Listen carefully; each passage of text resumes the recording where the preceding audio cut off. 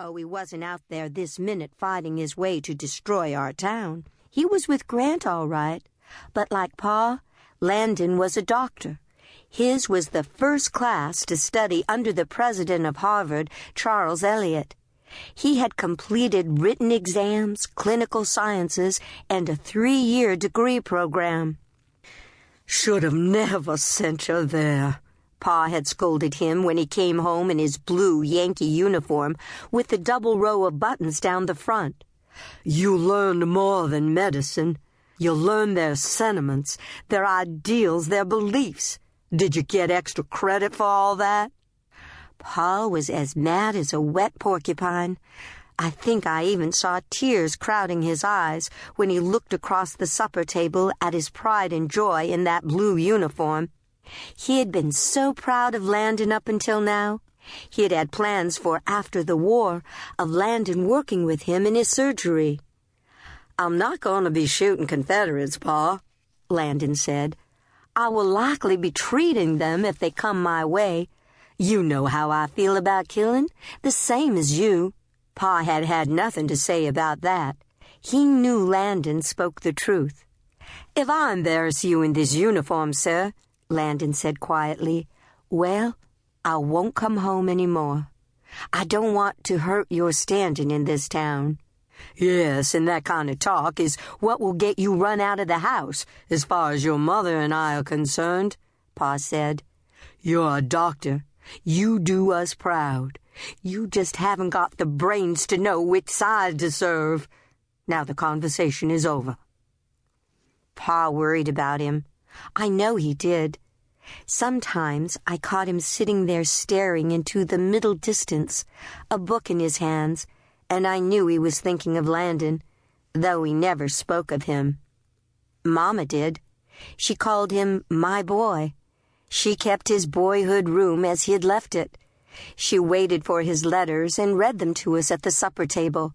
Pa said nothing when she read them. Now in the parlor at Fruitvale, James ran to Pa and hugged his legs. "I want to go home." Mama's eyes were tearing up now, too. "Please, can we, Hugh? I miss home. I miss my things." "You brought many of them with you," he reminded her. In the last 2 weeks, we had heard the news from neighbors who had left town and passed Fruitvale.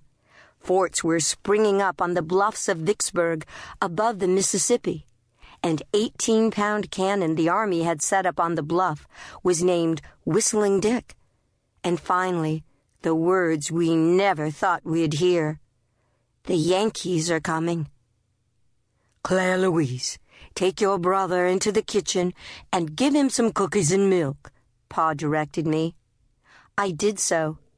There was nothing like cookies and milk to dry James's tears, and I promised to play chess with him, though I found myself missing home, too.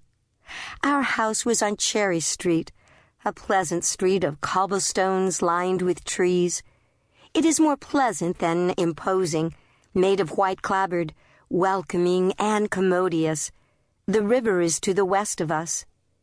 From the front parlor now, I could hear my parents' voices rising and falling in a lively discussion, but I could not hear the words. "Do you think Mama will tell Pa to take us back?" James asked. "She doesn't tell him what to do," I corrected him. "They talk things over first, and that's what they're doing now. Don't forget, Pa's going away. He won't be here to protect us, and he wants to make sure we're all right before he goes. He wants to do right by us, James." He nodded wordlessly. It occurred to me that the chess set was in the front parlor, where my parents were. I told James I had to fetch it, and went out into the wide hall, wide enough to house a whole regiment. I stood for a moment outside the door of the front parlor, and heard them negotiating. "That's it," Pa was saying. "You promised to live in the cave I've prepared for you and the children, and we'll go back. There's no other way I'll allow it, Louisa." I recognized the voice he used, steady and firm, like he often used on me. With my home standing within plain sight.